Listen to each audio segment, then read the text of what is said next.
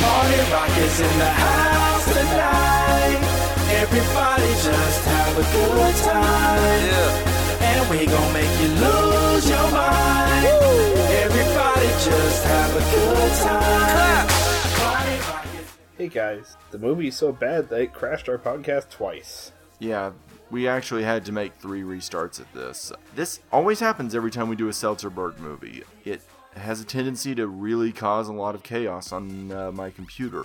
It's as if the computer rejects the movies. That's true. We almost lost the, I think that's well covered on the other, like on the addendum cast for the April Fools, but yeah, we almost lost that one. Yeah. Well, this one we seem to be in better shape on, so we're going to go ahead and hit it. We are back in the world of Seltzer and Friedberg. Yeah. For those who aren't aware, they are the guys who do the movies, date movie, disaster movie, vampires suck, etc. They do one every year, at least, they have till, very recently. This is their first attempt at a straightforward comedy. Sort of. It's non-parody, definitely. It's non-parody, but they found something to replace the parody with, and I'm going to be getting into that in the cast proper. But I feel like before we get to this one, since the last time that we discussed them at length, we were really taking a parody stance, and some of y'all may not have heard the addendum cast. Let's be explicitly clear on what we think of these guys. I hate them. I hate their movies. Yeah. I think their reputation on the internet, I really kind of get annoyed with people who oversimplify the reputations of most bad directors. I think Joel Schumacher's made some fine films, which I've noted before. Michael Bay's made at least one film that's made my best of the year list, to be honest. This is true. He actually did one with Pain and Gain that I thought was really strong. And Michael Bay is a competent director. I mean, he's done some movies that I've liked. Yeah, I mean, Armageddon isn't exactly a movie that's aged well, but it's well shot. Yeah, same with The Rock. Yeah, The Rock's an excellent heist movie. He did Bad Boys 2, which in all of its excessive glory is kind of wonderful. Yeah, as Hot Fuzz will attest. Yes, as Hot Fuzz rightly did attest. Yeah. So, these guys deserve their reputation. Yeah, they do. Yeah, I just came out of this movie, and like I mentioned the last 2 times, I immediately had to take a shower afterward. Well, mostly because I, hadn't showered yet, but... No, me either. I needed it. Yeah. Oh boy, where to start? I want to say that the first half is actually better than the second half. Yeah. This is a weirdly structured movie, isn't it? It is, yeah. I mean, it's produced by Jason Blum. Let's pause for a second to explain why that's notable for people. First of all, we should note this is their first movie that they did outside the studios. This was their first movie that they did without studio financing.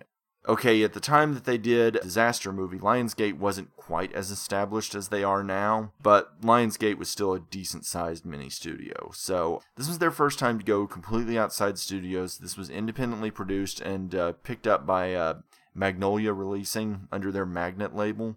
A label that has released such films as Tucker and Dale vs. Evil. So, oof. Boy, does this stand out against that. Which is not a comparison. Yeah, that's not a comparison. As always, we recommend that you watch that one instead of this one. Yes. They're both on Netflix. One's a heck of a lot better. So let's talk for a second, though, about Jason Blum, because he is an interesting figure. Blum is probably the most important figure in horror today. Yeah. Yeah, modern horror. In modern horror today, he is the guy that is laying out the money for most of the horror films that you see. He is the guy that is getting horror into theaters with a more reliable basis. He has started to broaden his perspective a bit. He is an Oscar-nominated producer now for Whiplash. Yes, absolutely. And he also produced, of course, we have mentioned The Visit. The Visit. Kudos for rescuing that film, because he got involved after it was shot and was like, no, this is a really good movie. This really does deserve to be seen. And got it to Universal, for which we do thank him. Excellent film. Yeah. Good call. He needed it. And he's actually now financing his next movie, too. And that one he's involved with from the start. Yes. and that will be great. The point that I'm making is I like Bloom. I think Bloom is... He's heavily known for doing such films as the Paranormal Activity series was his. That was sort of his big break-in. The Sinister films are his. Movies like Unfriended. Unfriended was one that he got involved in post. He is basically the major horror financer that we've got right now. I'm a fan of what the guy does, especially because if he has one trend, it's that he tends not to finance horror that's just generic horror. He tends to look for actual auteurist horror. And that's something that I really love. I love that he's getting behind horror auteurists. He's taken risks. He's taken some tremendous risks, and the films that he's made are starting to pay off. So I like the guy, and that's why it's going to really hurt to really eviscerate one of his films, but here we are. Because unfortunately, that auteurist streak also led to him getting involved in this one. You can't take risks and have it pay off all the time. This time, Bloom decided to finance a Seltzer and Friedberg movie. I don't know when he got involved in production. This movie doesn't even have a Wikipedia page. Let me point that out. Ouch. Yeah, this movie doesn't have a Wikipedia page. It doesn't have a TV Tropes page. Very few of their movies do. The IMDb page on it is pathetically small. If it had a TV Tropes page, that fucking thing would be... I think it would overload their servers. I think so. Note, I referenced TV Tropes. Yeah, I love TV Tropes. I am so not going to be slamming that site. I have lost so much time to that site. TV Tropes rocks, that's all. In terms of finding any information about this production, I just can't. Wow. Well, let's start with the good. Yeah. And yeah, there is some good. There is some good. Believe it or not, this is actually a movie. This isn't... It has characters. It has actually pretty well-defined characters. Yeah. It has a plot. It has a plot that actually goes from A to B to C. Right. It doesn't do so very well, but it has a plot, so I'm giving it points on that. The characters have arcs. Characters have arcs. Now, to be fair, they're parody movies. The characters in those also have arcs, but they are, not even secondary, but tertiary. Yeah, they're paper thin. And the characters are so inconsistent. These are consistent characters. These are people who are believably the same people at the end of the movie as they were at the beginning. So, I'm going to give it that. I mean, they are characters whose motivations don't change because they wanted to make a bad joke. Exactly. And also, the actresses are wonderful. That's what's really going to be the frustrating thing about discussing this movie is the four main actresses are genuinely very likable. They're genuinely talented people. And I've noticed this isn't the first time this has happened in one of their movies. That they've had really strong, likable actresses at the core. This happened with the Starving Games. It happened with the Date Movie. They have an odd tendency to get really talented, charming women. Yeah. And waste them horribly. But I give them this weird bit of credit. In movies that are toxic and misogynistic, they get really strong actresses and get good performances out of them. They do, yeah. For the first half or so, I felt, with some recutting, this could be almost a good movie. Yeah. I mean, it does have emotional cues. It does have bits where you almost sort of feel something. Yeah. I mean, I didn't laugh once. I didn't either. But I see where the jokes are, and that's a big step up for them. I do see where the jokes are. Yeah, even if they don't land. And yeah, a lot of it is very predictable as far as, what's going to happen next. Mm-hmm. Not ultimately where it's going to go, but what's going to happen next. Yeah, because we've seen this kind of movie before. This is not a movie it's not a parody movie, but it's definitely taking on a very familiar genre. Yeah, I mean, one scene I will note as, a good emotional, just a extended take. One long extended, that may have worked in, say, a Judd Apatow film. In the dumpster. Yeah. They're running from the mugger who's also a valet. And, they, one of them has a warrant out for their arrest because they slashed one of their ex's tires or something like that. Yeah. And so they're running from the cops and they hide in a dumpster. And there's an extended night shot take.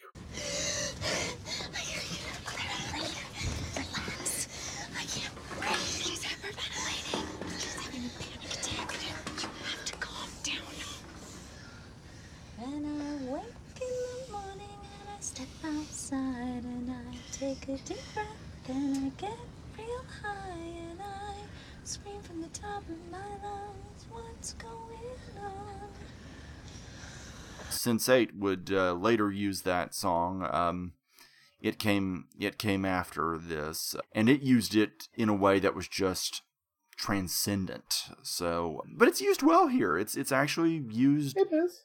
Well, it's kind of a poignant moment. Until, of course, the joke that it's building to comes up. And I say, hey, hey.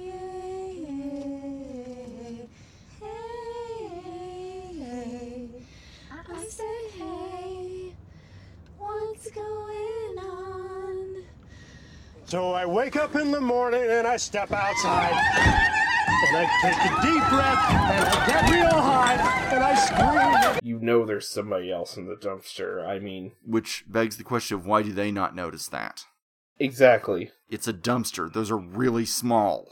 But yeah, there are moments like that, and also there are some really well-framed shots. Yeah, that's one of the weird things about this movie is technically this is not any different than any of their other films in terms of the guy that shot it. This is their same DP as always, but this time he actually did a really good job of lighting the film. There are a lot of well-framed shots. I don't know if they shot the entire film in Vegas, but it feels like they probably shot at least a few days minimum. And where they did shoot, they found some interesting locations. They found some visually strong locations. Another kind of feel-good sequence is the one where they do, like, the bachelorette party checklist, which, by the way, this is their bachelorette party. That's the plot. It's a long montage. It's about 5 minutes. But it's fun. Yeah, it is fun. I mean, they go down the checklist, and I'm pretty sure that those are probably real people that they did that to. Yeah, I think so. I mean, I got that vibe. There definitely is a throw-it-in vibe to it. And I liked the energy of that sequence. That sequence suggests something more that they could have done. It's a sequence, of course, that's very reliant upon the actresses being as strong as they are. But that sequence was clearly actually shot in Vegas, which gives it a nice, unique feel. It gives it an energy. Location is something that really I don't think gets talked about enough, but if you have a good location, you can really cover a lot of gaps. It's colorful, it's bright, it's fun, it's silly. There are enough good elements in this film that you might be able to, like with reshoots, cobble together a decent film. Yeah. The biggest problem that this movie has is that it's still from the same people it's from. There was a definitive turning point where, like, because I was trying to debate, like, in the first half or so, whether I thought this was better than The Hangover. Yeah. Which also takes place in Vegas and kind of has the same thing except for, the actual night instead of the morning after. And, my thoughts on The Hangover in general, it's not funny to me. Like, it's not. Here's how I feel about The Hangover. I liked it 6 years ago, but I feel like the sequels and time have just made it less funny to me. I still think it's fundamentally a sound premise, and I think it's a sound cast. I think that there are some jokes in it that work, but I think that the sequel really kind of served to expose some of the deep flaws of it. Yeah. I also think that it was not helped either by Bridesmaids coming out 2 years later and really serving to show what it did wrong, what was missing with it. The Hangover doesn't have any deeper ideas or thoughts. It actually probably has less than this movie, truthfully.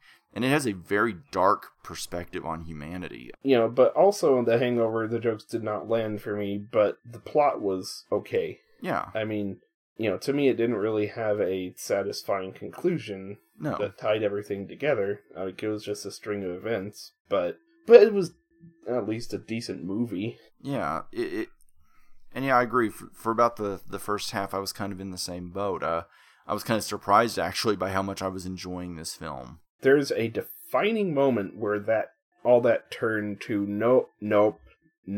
Yeah. Can you guess what that is?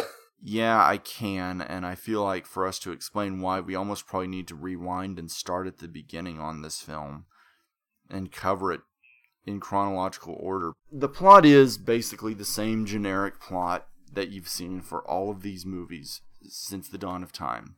4 women are going to their bachelorette party, and you've got your tropes. You've got the bride who's more or less pure, and she doesn't have much darkness to her. She's just sort of the heroine, so to speak. You've got her sister, who's extremely rich. She's in a transparently not very happy marriage, and we come to find out why later on in the story.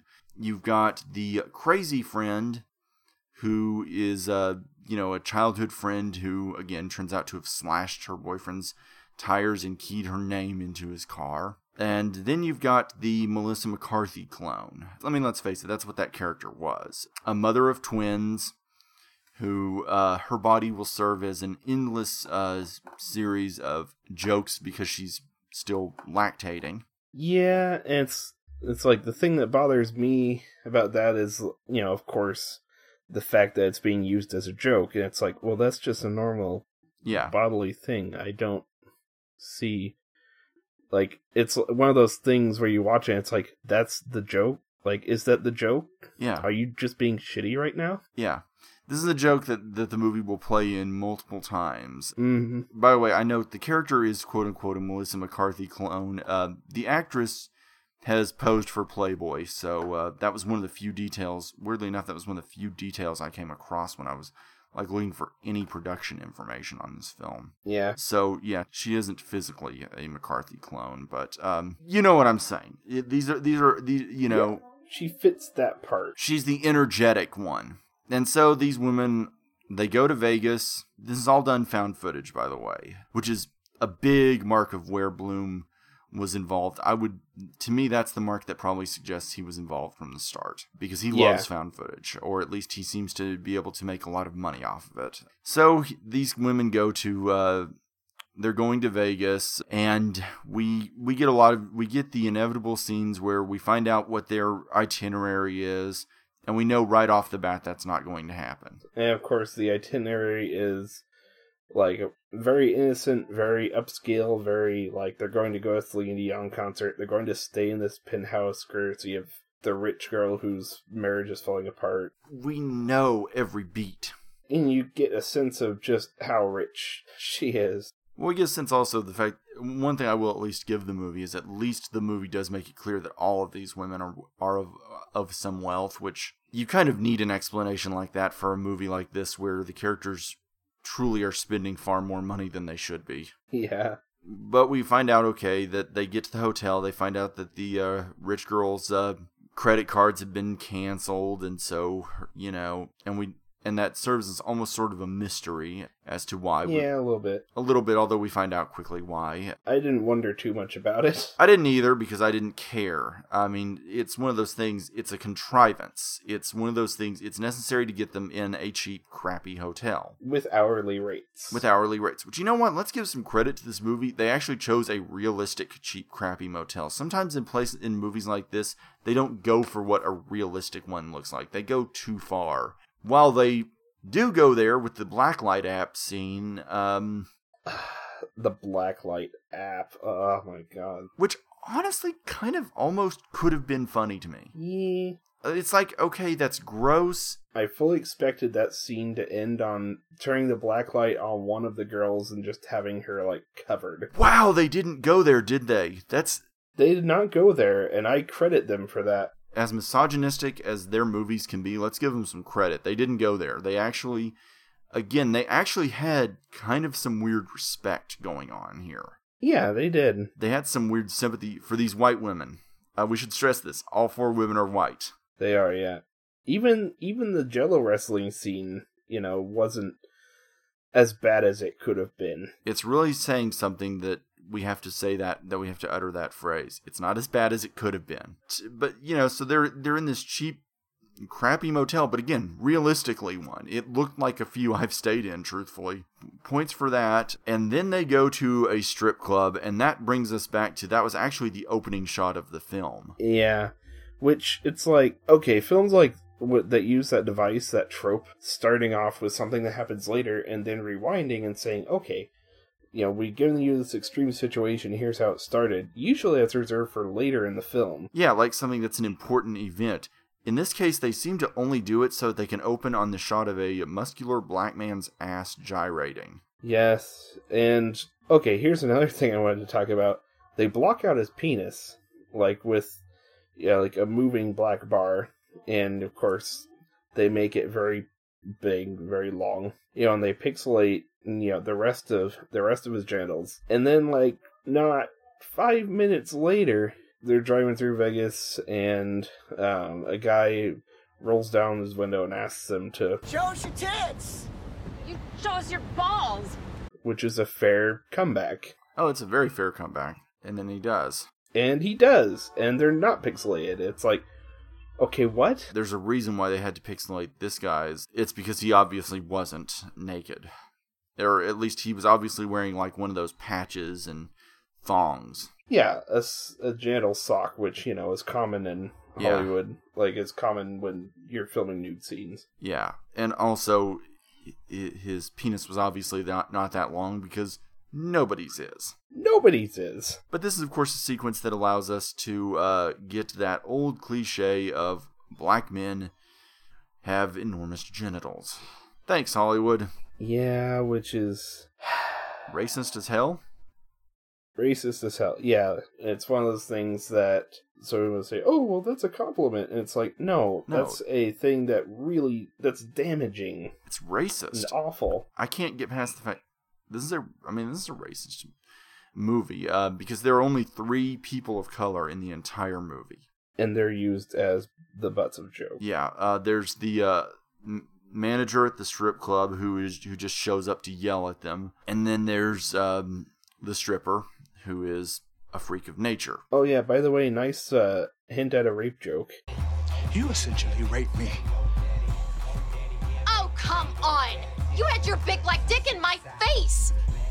Yeah, we get a nice hint at a rape joke. These are classy guys, I'm telling you. Yeah. But again, this leads to them being thrown out of the strip club and then they get mugged. Yeah, by a guy in a valet, from whom they are trying to buy cocaine. Mm-hmm.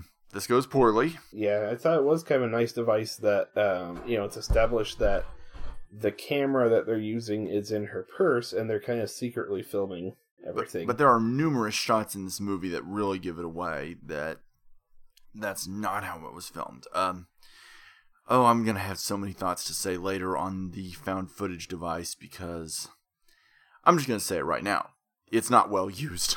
Nah, it breaks a lot. Too much. By contrast, The Visit, which, again, had an excuse, and it had a really good excuse for a lot of the shot choices, like, because you're supposed to know what she's doing. 2 cameras, and this is, I think, a single camera. Yeah. Let me just tell you right now how hard it is to edit footage from a single camera, because you have to have a lot of time break. Mm-hmm. That's why I use 2 cameras to film your wedding, Yeah, I mean, it's just, it looks better that way. So, yeah, I mean, the found footage in this movie is just shoddy. It's constantly broken, and it's also too convenient. It cuts out at moments that are so extremely convenient. When you get right down to it, this movie had no reason to be found footage. Nah. The Visit was logical. The Visit was actually so well used. Most found footage movies I've found have no reason to be found footage. Okay, you have movies like Cloverfield where that's the entire fun of it. You have movies like Chronicle where it's intended to be an exploration of the genre. You have Unfriended, which, hey, it's a gimmick, but I mean... I've heard it's either not half bad or really awful. I don't know that I care to see it to find out. Nah, no interest, but... But at least that's an interesting gimmick. Yeah, it's an interesting concept. I mean, if you're gonna have that type of thing, there you go, do that. that's an excuse. But this leads to them obviously needing a way to get more money because they've been mugged. They, of course, decide to do gelatin wrestling. The mother decides to do gelatin wrestling. And this is where we get one of the grossest lactation jokes. Yeah, there are dark circles around her bra where she's been leaking. Ha ha ha, she's a freak of nature. Oh, God. This is so... But she's a normal woman who just had her second kid. Ha ha ha. Yeah, this is not funny. This is making women out to be freaks when it's just a normal part of life. Women have bodily functions too. Yeah. So having that joke was just really poor timed. That scene is one of the big issues of this movie where the found footage is broken horribly because in the middle of this sequence, the camera just like falls over and breaks and... Yeah, and you see like, it's not the last time that they'll use this where it, gets damaged and some of the footage is missing and kind of grainy, or kind of, patchy. It's like, okay. Because what the movie wants to do is a jump cut to finding out that the amateur wrestler was knocked out immediately and is immediately thrown in is immediately picked up by an ambulance. This leads to them trying to get out of the ambulance because they're not paying for a hospital, which I don't blame them. Emergency room visits are so very expensive, let me tell you. Oh yeah, I know. yeah. So, and they wind up breaking out. It turns out she got $300 for trying, which, I'm sorry, that's not a sound business practice. That's not. No. $300 for trying, $500 for winning. It's like, how are they making this money? I mean, I don't believe they are. Yeah, if everybody gets participatory money, then what?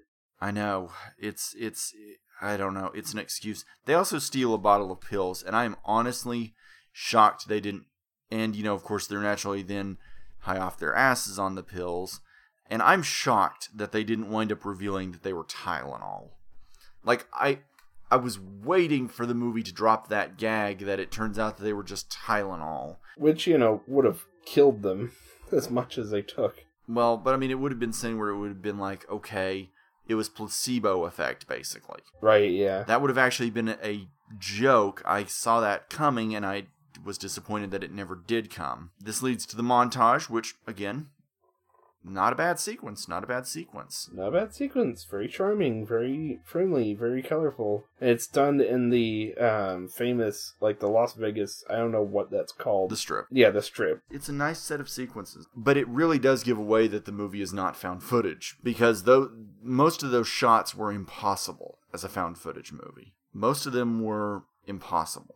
The movie just, I don't know. It's obvious it's not real. Found footage movies don't have montages. One of the things I will stop to say is that there's some attempts at subtlety, but there's no subtlety. Yeah. Like, one of the key things, that happens before the moment is you figure out that you find out the reason behind the rich girl's cards being canceled. Her husband is basically doing gay porn. And, used up all her credit cards, and now she's had to cancel them. Yeah. And, she's like, okay, well, I accidentally found out that he's on this gay porn site, and here's the picture. And they showed the two of them, and it's like, okay. That's disgusting. I know. It could have been, it would have been great if they had not shown us. Yeah. What was on the picture. It would have been perfect if they had not shown us. But they're just like... The irony is palpable. There's the Eiffel Tower, and they're giving him an Eiffel Tower. That's the point where it's like, okay, alright, I didn't need to know that. And then they, she turns the phone towards the camera, and it's like, okay, alright, no. Yeah, it's just bad. Again, I don't think that's a bad shot in and of itself. I don't think, again, there's some nice shots in that sequence, actually. But why did we need this whole thing? That's what I need to know, is why did the husband need to be gay? Why couldn't he just be cheating on her? And there's a simple answer why he needed to be gay. Because they had to get their gay joke in. Yeah. They had to make fun of homosexuality in some way. Because they always do. Oh, it's homosexuals. Do you know how they love to get together and have group sex? And they have never had a depiction of homosexuality in one of their films that wasn't intended to make it look as freakish as it could. That's just how they roll. That's how they operate. Yeah. It's an unsettling sequence. I'm not going to lie. It's a very unnerving sequence. Yeah, it is. But all of this leads to the inevitable moment where, as I said, as you pointed out, it more or less breaks. That brings us back to that point, because we get to that scene where they've stolen a limo, which, by the way, so would not happen. No. Those things have GPS units in them. The police would be on them immediately. And I'm sure that the drivers are trained well enough to not let that happen. Yeah, like, I don't know how on earth you could steal a limo. They don't leave the keys in them. No. So this is a stupid sequence. Then they spot the valet. They think they spot him. They think. And right off the bat, the problem is that it's obviously not the same guy. Oh, yeah. And that sequence becomes an interminable lead-up to a punchline we already know. Yeah, they find where the guy lives. They steal $500 from his wallet. The big thing that they're after him for is the wedding ring. They don't find it. They don't find their purses. They don't find any of their money. They don't find anything. But they do go to his house because they assume that maybe he's left it there. They tie him up, and, They write rapping pig on him because they don't know how to spell raping. It's a girl with the dragon tattoo reference, so... Yes, it is. Which, how dare you? How dare you? Come on. Okay, that's the scene in that movie was, again, we've talked about the rape and revenge thing. That is another one of the ultimate stories that has that. Her revenge in that movie is sweet. It's powerful. It is very powerful, and it just... kind of proves what a complete badass that character is. Yeah, and it's a moment where the character definitively stands up and stops being a victim. Exactly, yeah. And they're like, oh yeah, well, he did that in that movie, so we're gonna take a picture of that and send it to everybody he knows. Oh, by the way, they're wearing quote-unquote ski masks, which feels... Here's the thing, it's tempting to call this a Spring Breakers reference, except that this was probably in theaters and on video on demand before that one was. So 2013, yeah. And boy, there's a movie that I have just an ocean of thoughts on. We may get to that at some point. We may get to that one at some point. This is a worse movie than that one, though, at least. The definitive moment that it really broke was, oh yeah, she's gonna pee on his face, and then... like, the parents come in, the guy lives with his parents, and it's like, oh, you didn't know that he had... And it's like, well, I didn't look that hard, and I'm a little wasted. Like, okay. And then, like, the moment after that happens, she poops on his face. Yeah, that's something I so did not need, and it occurs to me that if you want to see how a shot like that can be done well, if it can ever be done well... The Visit has a better handling of this. It does. That's right. Because it actually builds a good lead up to why this is going to happen and makes it feel inevitable. It's disgusting in that one, but it's supposed to be really disgusting. It's supposed to get under your skin. It is. I mean, and that's a moment in that film that's, that where the humor of it does kind of land in a really unsettling way. This isn't the worst thing that could happen tonight. Right. And indeed, it's not the worst thing that happens in this moment. Yeah, this has just made me want to watch The Visit again. But, yeah. But, yeah, so you have this moment, and then, of course, they run out. And again, the police never seem to factor into things. They would have so many charges against them.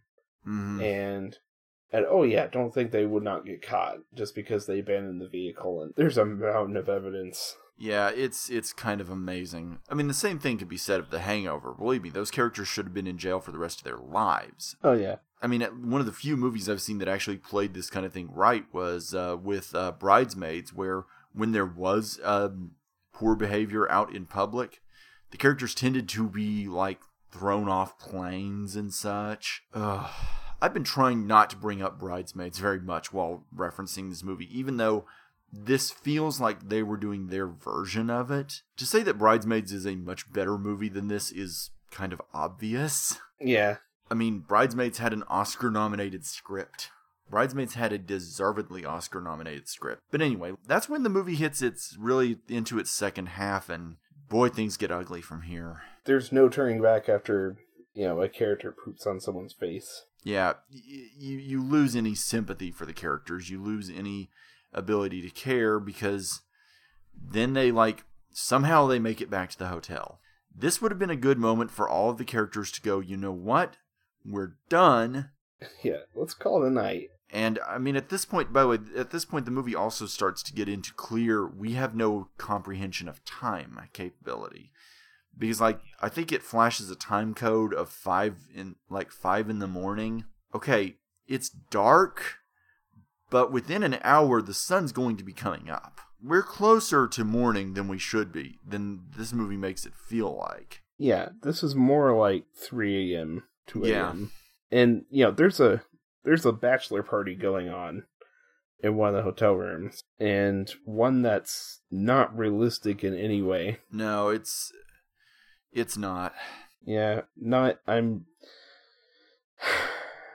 we mentioned the pooping on the face. I'm not going to mention what's on screen here. No. There's just no need.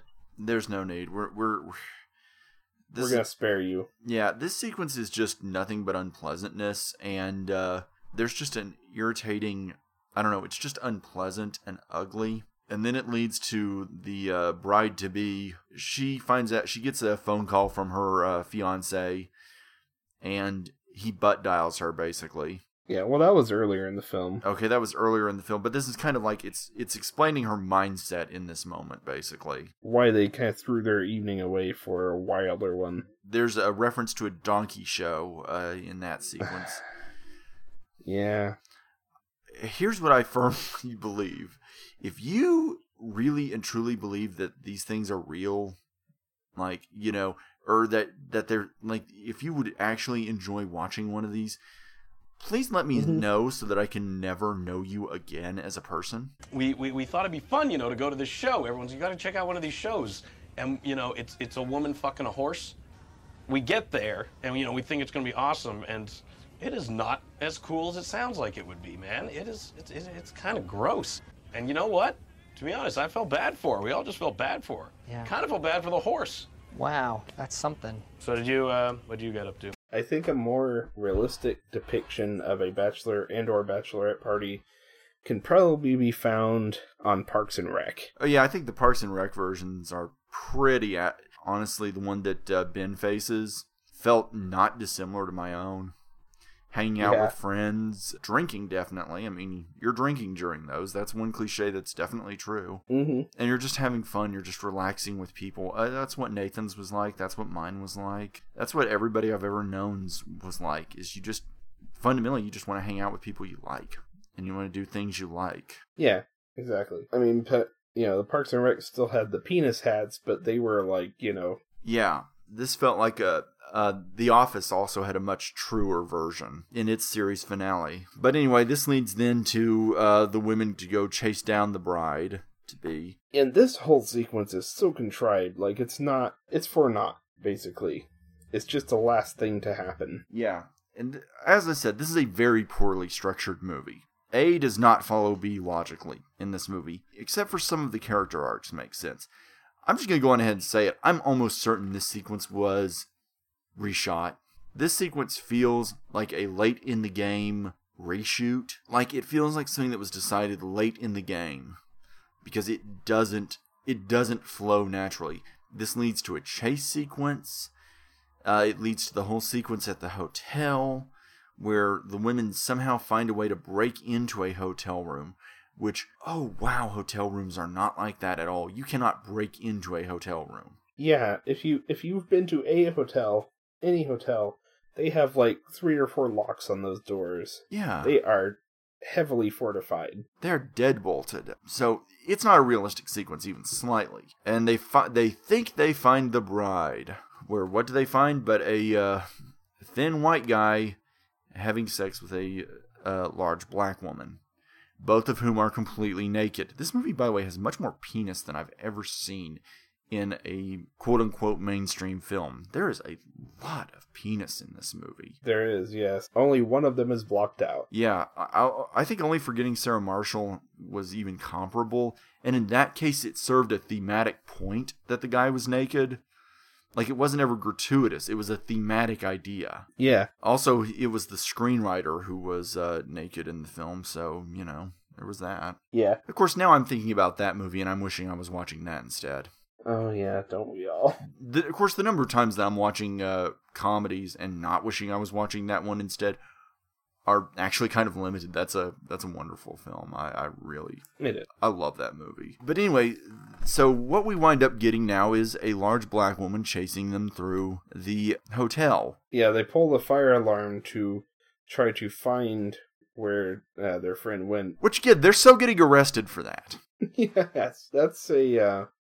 not sure it's a felony, but it's definitely a crime. Yeah, it's definitely a crime. They're getting arrested for that, and because there's obviously a security camera in that hallway. They're getting caught. And then she comes out and you have a lukewarm moment where she's like, well, I said no, it's not like you tried, but nothing happened. It's like, okay, whatever. Yeah, so this was all for nothing. Yeah, this is a big nothing. And that's when they really get chased. After this lukewarm, touching moment, they get chased. And they get tackled, and then they do another crappy, film break, for lack of a better word. And then they cut to, 11 o'clock in the morning, where they're all hungover, and, the film is ending, basically.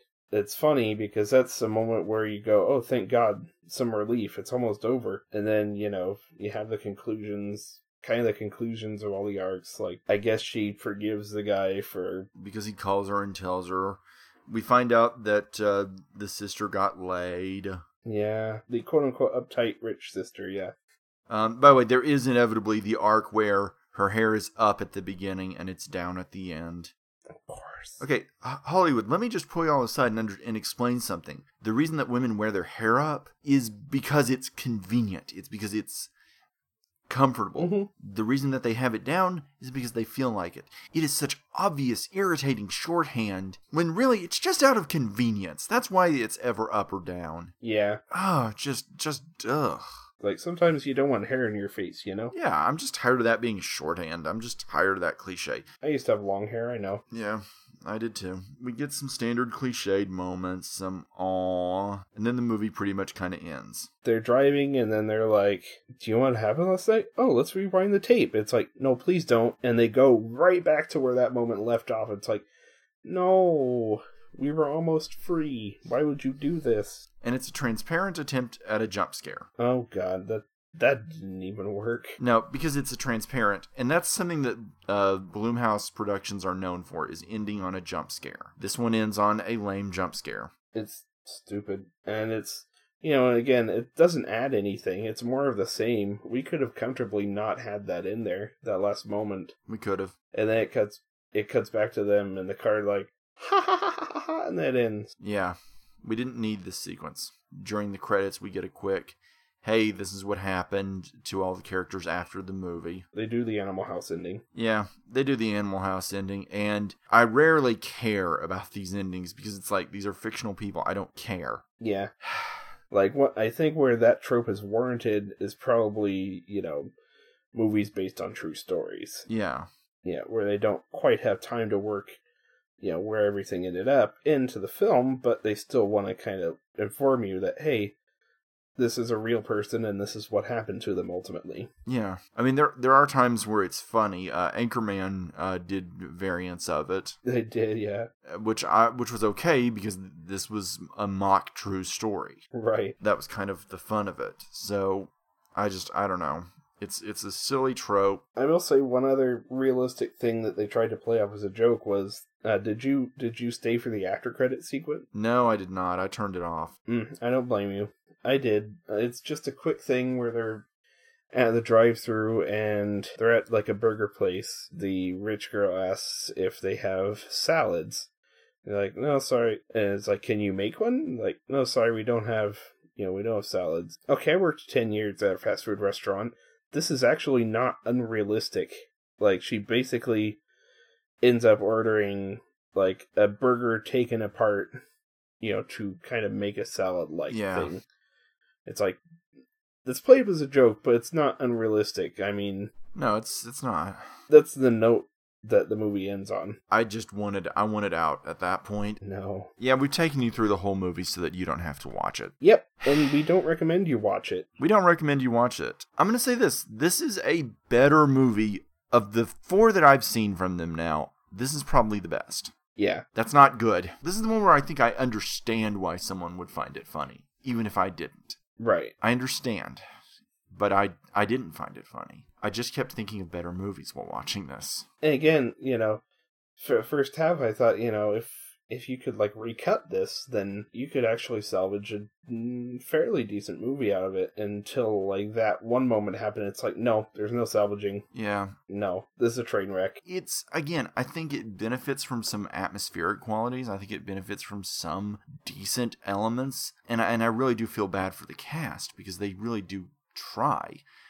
But you can't salvage what is a fundamentally an ugly, unpleasant film. I didn't enjoy watching this movie. I didn't hate watching this movie the way that I did The Starving Games. But that's because they weren't doing the irritating, oh, isn't this funny, this is a parody thing. I found this style of humor less irritating, but this is still not a good movie. All of their ugliness is still present in this movie. They're still very homophobic. They're still very sexist, very deeply sexist, very racist. If it feels at times a little less sexist, it's because of the actresses. Exactly right. They're giving more charm to this movie than it needs. Yeah, I mean, there is a, making money by Jello wrestling thing in there. It's like, I guess that's better than some things that they could have worked into, for them to make money, but it's still exploitative. It's still exploitative, yes, exactly. I think that kind of sums up, though, how I feel about this film overall, is they're doing the same things they always do, but they're maybe dialing it back a bit. It's still not good, though. It's still not good, and it's an ugly movie still. I mean, the racism really bothered me. Yeah, me too.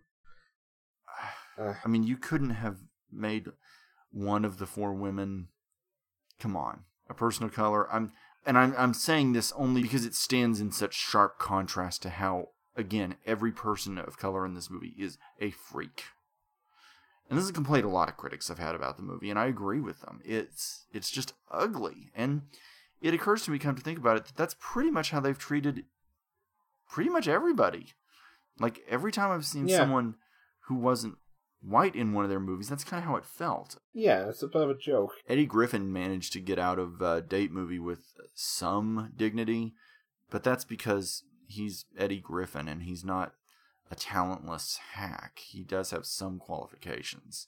You said that you had a theory. I would like to know what that is. Yeah, my theory was that if you took, at least this is why I kind of developed during the first half what I was thinking of. It's like, if you tried to lose the comedy angle, just try to drop any pretense of it being a comedy, maybe cut the jokes, this would actually make a pretty good drama. Really, I don't actually think you're wrong. I think there is a nice... I think one thing that this movie would definitely need to do would be maybe shuffle things around so that the montage maybe came first before things got really bad. Yeah. And then the drama just keeps escalating and escalating and escalating. Mm-hmm. But there's no clear escalation. If you were to lay the stakes of this movie out on a grid, it would be a jagged line. Like I said, after that one certain point, there's really no turning back and there's no salvaging it. But if you reshot the last half, reworked it, this might have worked as kind of a straight drama. It might have. I don't know. And I'll also say this. Okay, they're not doing a parody movie now, but they're doing, but instead of parodies, we get cliches. Yeah. And we get rip-offs. We get so many scenes that are ripped off of other movies. Mm-hmm. Really, what's the fight at the end in the hotel, if not the scene in Borat? Mm-hmm. That's basically that scene in Borat. Yeah, it is. Please don't remind me of Borat, because I've seen Borat many times. I love Borat. I think Borat's brilliant. This is not a fun film. No, it's not a pleasant sit. I'm frustrated with, and I think that ultimately is what really exposes how I feel about Seltzer and Friedberg as a whole, is that they're not good filmmakers. Their perspective is so dark, it's so skewed, and it's so warped. It's so warped. I feel like the fact that it's dialed back is probably Jason Blum's influence on them. That could be, yeah. But I also feel like he's also the reason that the pointless found footage thing got jammed onto this movie. I really don't believe they wrote the first draft of this planning it as a found footage movie. No. I really doubt this was initially intended or conceived as one, because it doesn't feel like a found footage movie. It hurts them. For the love of God, filmmakers, if you don't have to do a found footage movie, don't do one. I feel like found footage movies nowadays, all too often, they're movies that could be done in normal style and aren't. They're done in found footage to be cheap. This is the first time we've come in shorter than one of their movies, so let's cherish that. That's true. We must reiterate that even though we were sort of complimentary on elements of this one, we are completely serious. Yeah, we are completely serious. We do mean this cast. And will we ever go back to them? I refuse to say never again, but I kind of feel like it'll take them doing another film like this where they get outside their wheelhouse for me to be interested. And again, yeah, let's wait like at least another year and a half. Yeah, I don't regret doing this cast. I'll say this, I don't regret doing this cast. Yeah, it was an interesting study. It was an interesting film. Fortunately, we don't have another film, like, okay, we did this one in pretty close to Zapped Again. We don't have another film like this on the schedule for a very long time at all, really. I don't think we have another film like this on the schedule at all for at least the year. Yeah, I think we have Pleasantness coming up. Yeah, well, the next few films we're going to do are awesome films. Next up, we're going back to Hitchcocktober, and we're going to do a rare Alfred Hitchcock comedy. Yeah. Which means it's going to be a black comedy. Oh, yeah. And, you know, if you know anything about Hitchcock, you know that his sense of humor was definitely there. It was dry. Well, it's in all his films, really. All his films have elements of comedy in it. Yeah. Dark as they are. This is the only one that's, you know, played up as a true comedy. A true comedy, yeah. At least as much as he's going to get to one. Yeah. I mean, he still throws a lot of suspense in there. Mm-hmm. But again, you know, that's his style. That's how he, you know, I mean, suspense is not unmarried to humor in some way, you know? Yeah. So, I'm looking forward to that one. So we got that one coming up, and then the next week after that, well, it'll be time for Halloween, and we're going to look in on one of the great icons of horror. We're going to finally do a Freddy Krueger movie. I have not seen any of them, so this will be an interesting one. Yeah, we're going to cover Wes Craven's New Nightmare. We might cover the original Nightmare on Elm Street if we can. You can find this on our blog at thefilmroom.podbean.com. That's the source of the cast. You can also find us on iTunes. And let me just take this moment to lay out kind of what our skit, you know, since we've been weekly for a month now. Woo! Yeah, thanks y'all. We're loving this. Yeah, thank you. And as that comes, you know, I think we've kind of found the pattern that works for us. Mm-hmm. You know, we record on Sundays, we release on Tuesdays. Basically, the release pattern is early access for Patreon usually goes up on Sundays. Sometimes if, like, I kind of have a busy weekend or I have, you know, troubles with the cast, which happens, it'll go up, like, the day before or as soon as it can, or, you know, on very rare occasions, it'll just go up the day of. But it's always May it to Tuesday. Tuesday is the release for on the regular feed. So yeah, just quick mention on that. That's kind of the pattern we've established, and that works for us, and that's great. The reason I mention that is it usually goes up on iTunes the day after. Yeah. Because that's just how that works. Podbean doesn't get it till the day after. So, you know, Sunday early access, Tuesday regular feed, Wednesday iTunes. So there you go. You can find us on our Twitter. The cast is at FilmRoomCast.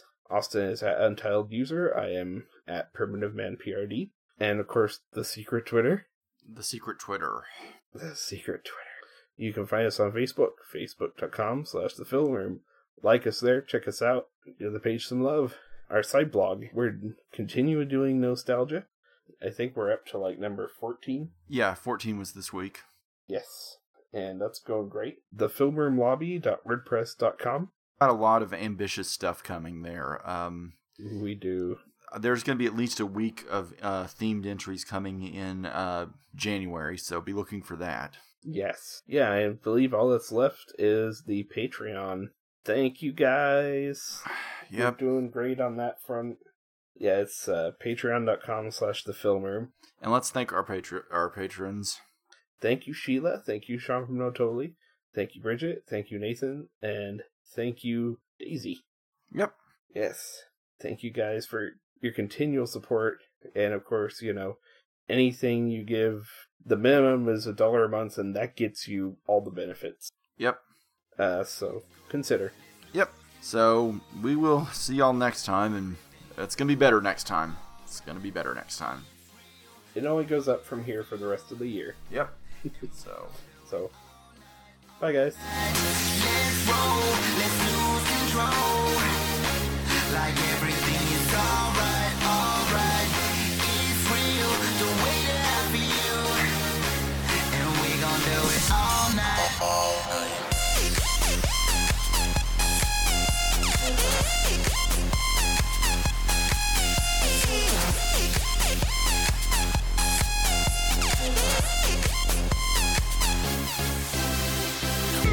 What can I get you?